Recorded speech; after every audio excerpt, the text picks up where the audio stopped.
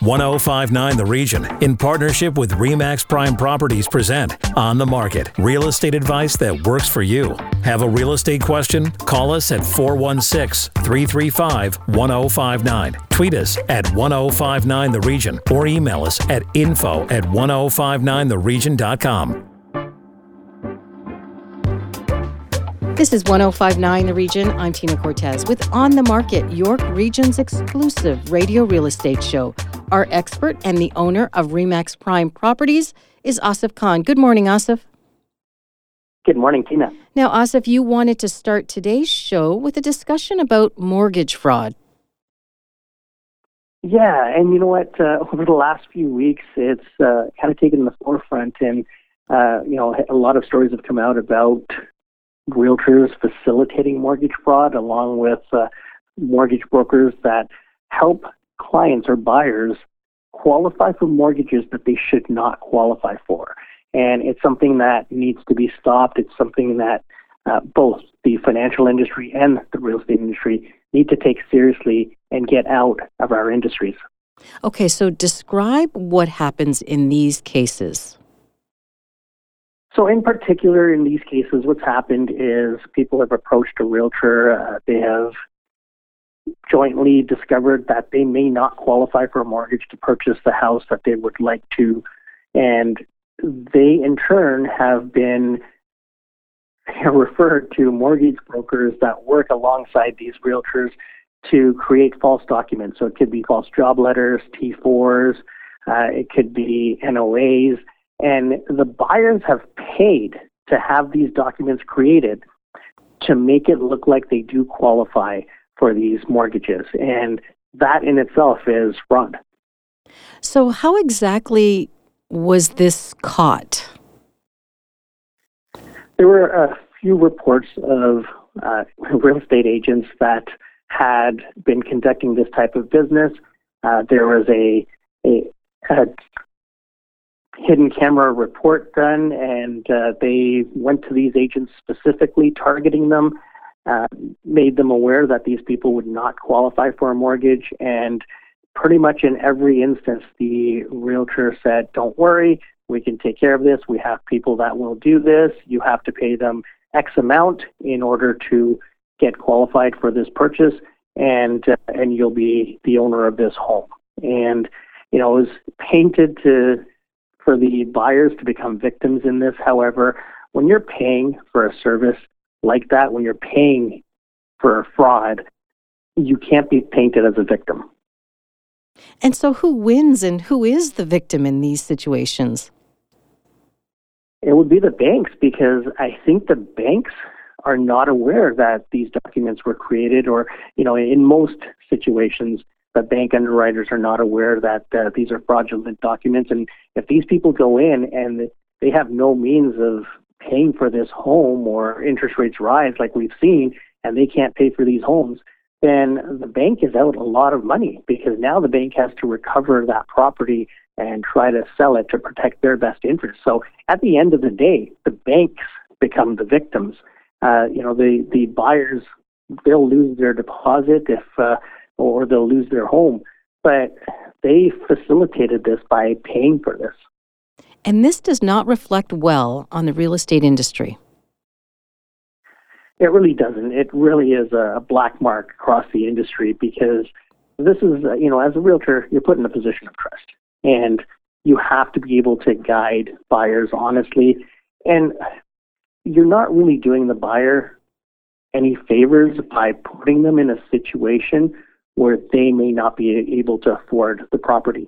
It's better to tell the buyer the truth, to say, hey, you know what, right now you may qualify for a 1 or 2 bedroom condo, but in time, when you get a better job or a better paying job, and when you have more saved up, you may be qualifying for that 3 bedroom or 4 bedroom property.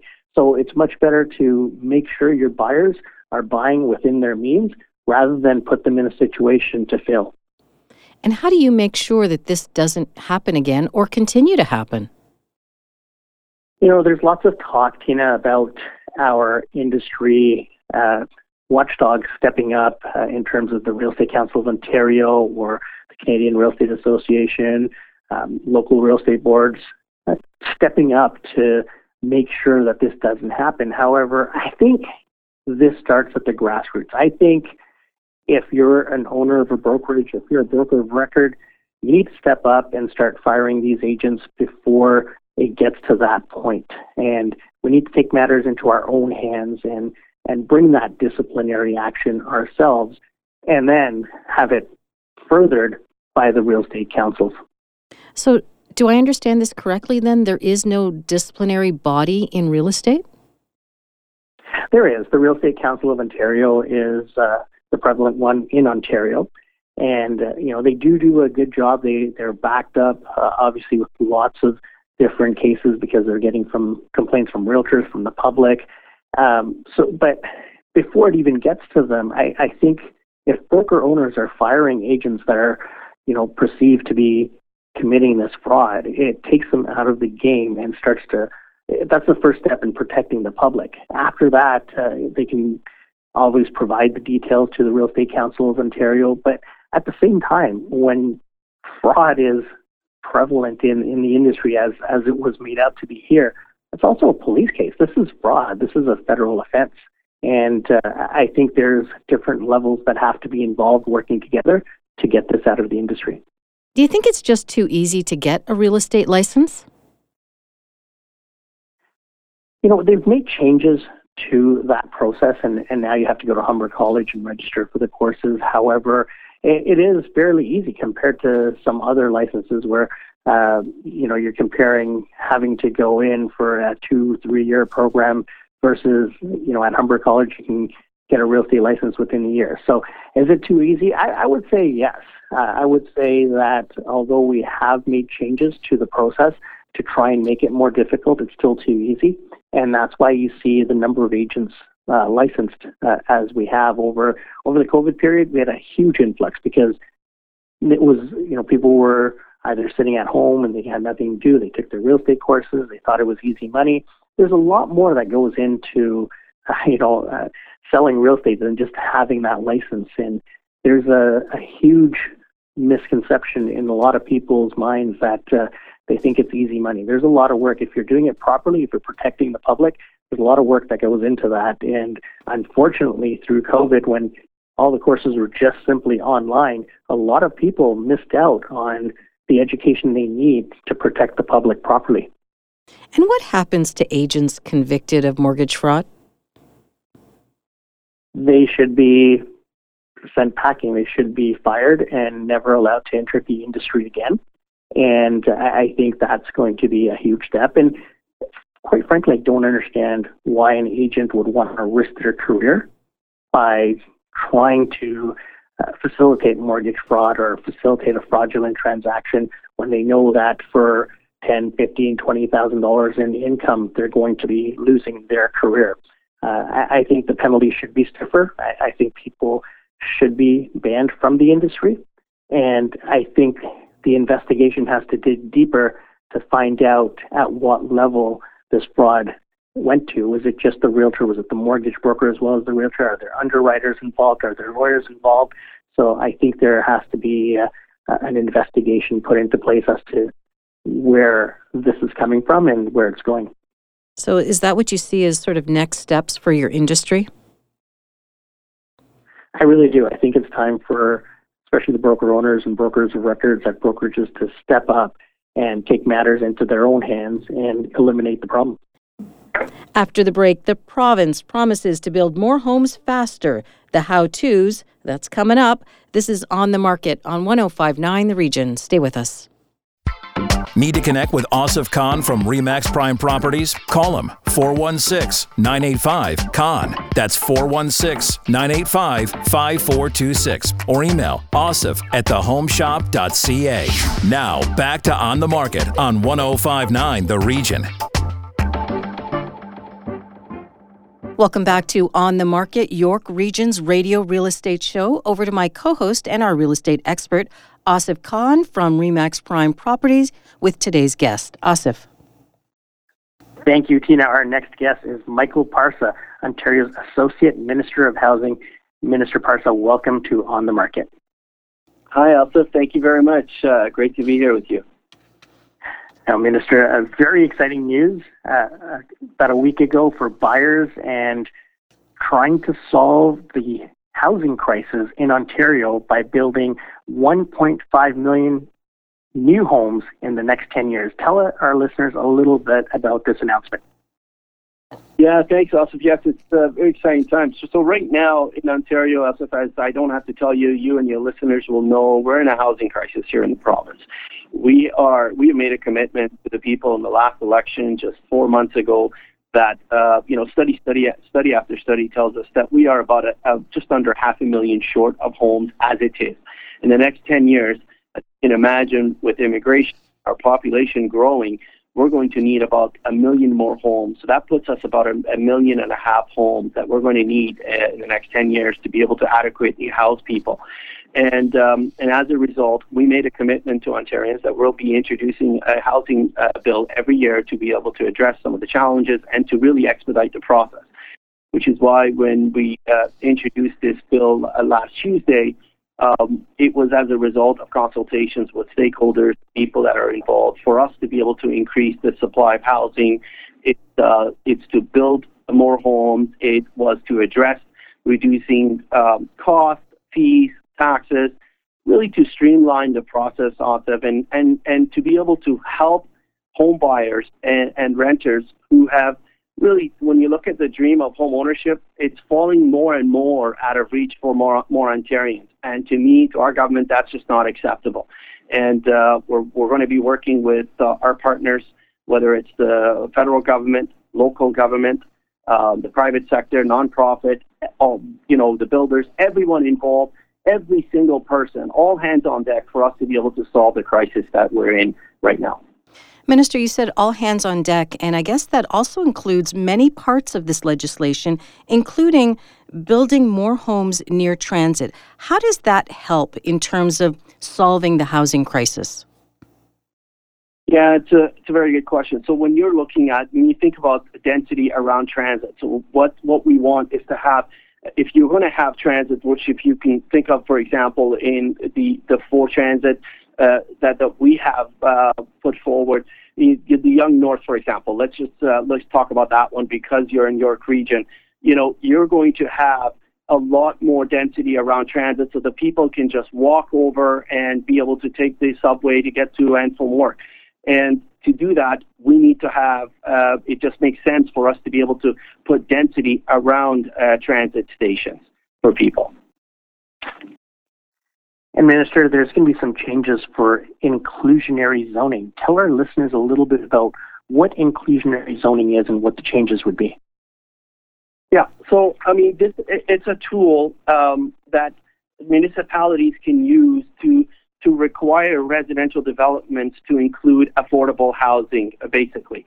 When we talk about housing, Tina, both yourself and Asif, we're talking about, we're just lack in the entire housing continuum. So we need to make sure we talk about attainable housing. We're talking about rental housing. So this will just be a tool that we will utilize to be able to cut, as I said, fees and taxes to be able to promote, more affordable housing units to come in the market as well. And can you take us through what you think the impact will be of streamlining the process? Yeah, so I'll give you some examples. For example, we're proposing to remove the site plan requirements for projects with fewer than 10 units. Another thing is to speed up the decision making, for example, at the OLT, and that's going to be able to help us increase the supply by prioritizing cases, Tina, that are going to be shovel ready across the province. And again, that will help us with all sorts of supply right across the province. And it's a pretty bold step for the government to take with regards to the announcement and also the changes that have been tabled. Have you seen anything like this in the past, and is this the first of its kind? Asif, we're in a housing crisis in the province, and it's going to require bold actions for us to be able to address and for us to be able to get out of these crises. And look, through the decisions that were made in the past, the bills that have been put forward, remember, this is the 3rd housing supply action plan that our government has put forward. The other two has shown they work. If you look at the housing starts in Ontario in 2021, we had a record number of housing starts. So in Ontario, we had over 100,000 starts in 2001. The last time we had such numbers was back in 1987. That also helped us with also rental units, the purpose-built rentals. That was also the highest. So we had 13,000 housing starts started in 2021. Again, the last time we had seen these numbers were back in 1991. You do the math. Even at a record number, Asif, it's not going to get us to 1.5 million homes. At 100,000 a year, it's not going to get us there. So we need to take some bold actions, make decisions that's going to get us to 1.5 million homes. Because as I said, we've made a commitment to the people, and letting the people down, letting the future generation down, is just not going to be an option. And also one other thing, we've also, like I said, made a commitment that we're going to be introducing a bill every year to be able to address the issue. So this is now, we're going to continue looking at ways, continue to consult, and find other ways to be able to help with supply over the next few years. And there was an announcement by the federal government earlier this week that Canada will welcome 500,000 immigrants by the year 2025. Do you think this housing plan then is enough for Ontario? So if you look at study after study, Tina, it tells us again that we're in a housing deficit right now. The supply that we currently have is just not. About more than 200,000 new Canadians are coming into Ontario every day. We need to make sure that we have all types of available housing available to all Ontarians. You know, when you're looking at, again, newcomers coming in, my family, when they immigrated here, the dream of home ownership was within reach. And that isn't the case right now. And we just got to make sure that we don't let them down. They come here with hopes and aspirations. They make our communities better. They contribute in every way. And we need to make sure that we don't let them down. So we're going to continuously look at ways, work with our partners to make sure that we have the adequate supply to meet the demand, when they do arrive. And part of that will require making sure that we have the skilled trades to be able to build the homes. And I can't thank Minister Monty McNaughton, who's doing a great job at emphasizing the importance of skilled trades across the province to make sure that, we have the tradespeople to be able to build these homes that we're going to need. And part of that could be addressed through immigration as well. Great news indeed, Minister. Now, one of the things that we're dealing with when we're speaking to our buyers is the increase in development charges by municipalities or certain areas where that's being passed along to the end user through the builder. Is there any plans to address that and really bring affordability to the table? Yeah, I mean, when you're looking at development charges, I don't have to tell you, and your listeners would know, these charges are passed on directly to the consumer. And these are high fees that are contributing to the price of housing right now. I mean, you can see studies that talk about, somewhere upwards of $50,000, $60,000, $70,000, $80,000 added to the price of a unit.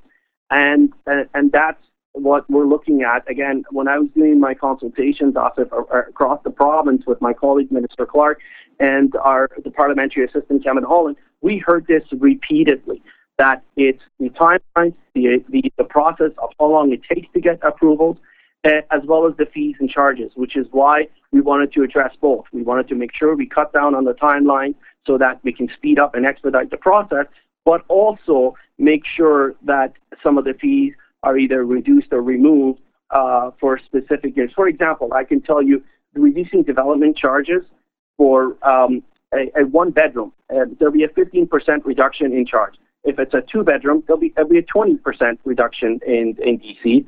And if it's a three-bedroom, it'll be a 25% reduction. That will help us, again, not only with the process, but to get more housing supply in the market. And that's fantastic news for buyers, Mr. Parsa. Thanks so much for joining us. For those that missed the announcement, where can they find it? So if you actually go on ontario.ca, you should be able to see it. Or you can also contact me directly on my email, which is michael.parsa@ontario.ca. And I'd be more than happy to provide that information to anyone. Or if you have any specific questions about the bill, I'd be more than happy to address it. That's great. Thank you so much for joining us once again. Asif, Tina, thank you both. I really appreciate it. When we come back, your questions for Asif Khan. This is On the Market on 105.9 The Region. Stay with us. Need to connect with Asif Khan from RE/MAX Prime Properties? Call him 416-985-KHAN. That's 416-985-5426. Or email asif@thehomeshop.ca. Now, back to On the Market on 105.9 The Region. Welcome back to On the Market. Time now for our email questions, and we begin with Robert in Thornhill. He's heard the horror stories about landlords trying to evict bad tenants. What does he do now before he rents his property out to protect himself and his investment? Asif, what are your thoughts? That's a great question, Robert. And you know what? There are some horror stories out there, and quite often these horror stories are caused by professional tenants. And by that, what we mean is tenants that know exactly what they can get away with, exactly how they can stay in a property without paying. And that causes a lot of concern and grief for landlords. The best way to protect yourself is have a professional property management company or a realtor conduct the search for you for the prospective tenant, because they're going to be looking into a lot of the things that are red flags. Quite often people will just put up their property on Kijiji or Facebook Marketplace and think they can find the right tenant. But again, even as realtors, we've heard so many horror stories, and when we get involved after the fact, it really is hard to get rid of that tenant, because the Landlord-Tenant Act really does protect tenants and not landlords, which is unfortunate. The other thing is there's so much of a backup at the board itself that it does take a long time to be able to evict a tenant, and the tenant could damage a property and cause thousands of dollars of damage to the property, which could end up in the landlord having to sell the property. And so I would say it starts right at the beginning. It starts doing the search when you're looking for the right tenant. So make sure that we're covering all the bases, checking credit, checking past history. You never want to call the last landlord. You want to call the one before the last landlord or two landlords ago, because if there's a problem tenant, the landlord that they're with right now is going to want them to move out, so they're going to just say, yes, great tenant, take them on. But you want to go back and do some research, talk to their employer, find out who they are, maybe have some reference checks conducted, make sure you're covering all the bases. It sounds like a thorough check is really required because, as you said, they could do damage to the property along with not paying rent. So it could end up costing the landlord a great deal. It really can. And, to give you another story of what happens, you have to be really tight on who's occupying the premises. Because we had a story about a tenant who was a AAA tenant, which means credit was great, job was great, perfect person.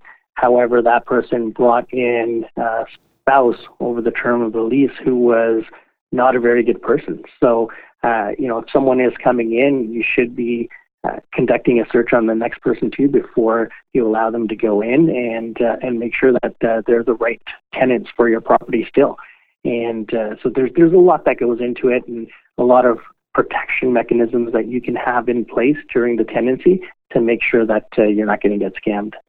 And I think often there's a misconception out there about landlords. They think they own multiple properties, multiple buildings, multiple developments, when sometimes it is just a single investment that they may have, a single property. So it really does have an impact on them as well when things go wrong. It sure does. And, it could be the landlord having to rent out of necessity just to make sure that they can cover their costs. In a market like this, not every property is selling. So the landlord may be forced to rent it out just to make ends meet. And if the tenant misses 1 month or even is late by 10 or 15 days or 20 days, it could cause a lot of grief, because it could mean the landlord misses a mortgage payment, and now there's serious problems for the landlord. There's also challenges sometimes when you are thinking about purchasing a property and there is already a tenant in the property. How do you handle those situations? And that's another problem that we're having right now is the rents have escalated so much that when a landlord is selling a property and the tenant has to move out, sometimes it's really hard for the tenant to find a place at the same rate that they're paying right now. And a lot of tenants may not be able to afford more, so they could be left homeless. So that is another prevalent problem, especially in a market like this where rents have been going up 10, 15, 20% month over month. And it's leaving a lot of tenants in a very precarious situation. Our next question comes from Amr in Vaughan. He is a first-time home buyer and wants to know if there is more inventory for a larger condo or a smaller home or semi in York Region. Asif, what do you think? Great question, Amber. And right now we have a lot of inventory, a lot more inventory, I should say, than we have in the past couple of years. We're looking at about 2.5 months of inventory as opposed to 0.7 months of inventory a couple of years ago. So there is a lot more selection right now. There's not a lot of new larger condos. There's some older condo buildings that do have large units, but your best bet is probably going to be a small home or a semi if you're looking for space. And do you think that this listener should possibly wait until the spring where there might be more inventory out there, or do you anticipate that it's likely going to be the same? Springtime is usually when a lot of the inventory does hit. I know there's a lot of people that are holding out for market conditions to improve before they list because, the one thing is, especially in York Region, there's no necessity for people to sell. So it's not like a typical recession where you have to sell. There's job losses. There's people that really need to get out of properties. A lot of people have equity in their homes in York Region, and so they're holding off until market conditions improve to be able to sell it again. Right now, there's a good window of opportunity for buyers to get into homes before that happens. So whether, if the next interest rate hike is only 0.25% or, if they don't have an interest rate hike in the spring, that's really going to open up the floodgates. And then you'll be competing with all the buyers that are out there for these properties again. So there's a window of opportunity for buyers right now to try and get a deal, and you're going to get not only a good price on it, you're going to get conditions in there like a financing condition or a home inspection condition, because the scary part about going into bidding wars and multiple offers is that you need the property to appraise. Otherwise, you have to put down a lot more money in order to meet the bank's qualifications. So if you want to get out there and start shopping now, it's a good time. You've got a lot of selection out there, a lot more than usual. And even if market conditions do improve and there's more inventory in the spring, the buyers will also be out there. So you'll be competing. As a reminder, if you have questions for On the Market, hit send anytime to info@1059theregion.com. But Asif, if our listeners prefer to contact you directly, how can they do that? They can call me at 416-985-5426. That's 416-985-CON. If you missed any part of our show, go to 1059theregion.com or wherever you get your favorite podcasts, including Apple Podcasts, Spotify, Google Podcasts, Amazon Music, and Audible. I'm Tina Cortez. Thank you for listening. Need to connect with Asif Khan from RE/MAX Prime Properties? Call him 416-985-KHAN. That's 416-985-5426 or email asif@thehomeshop.ca.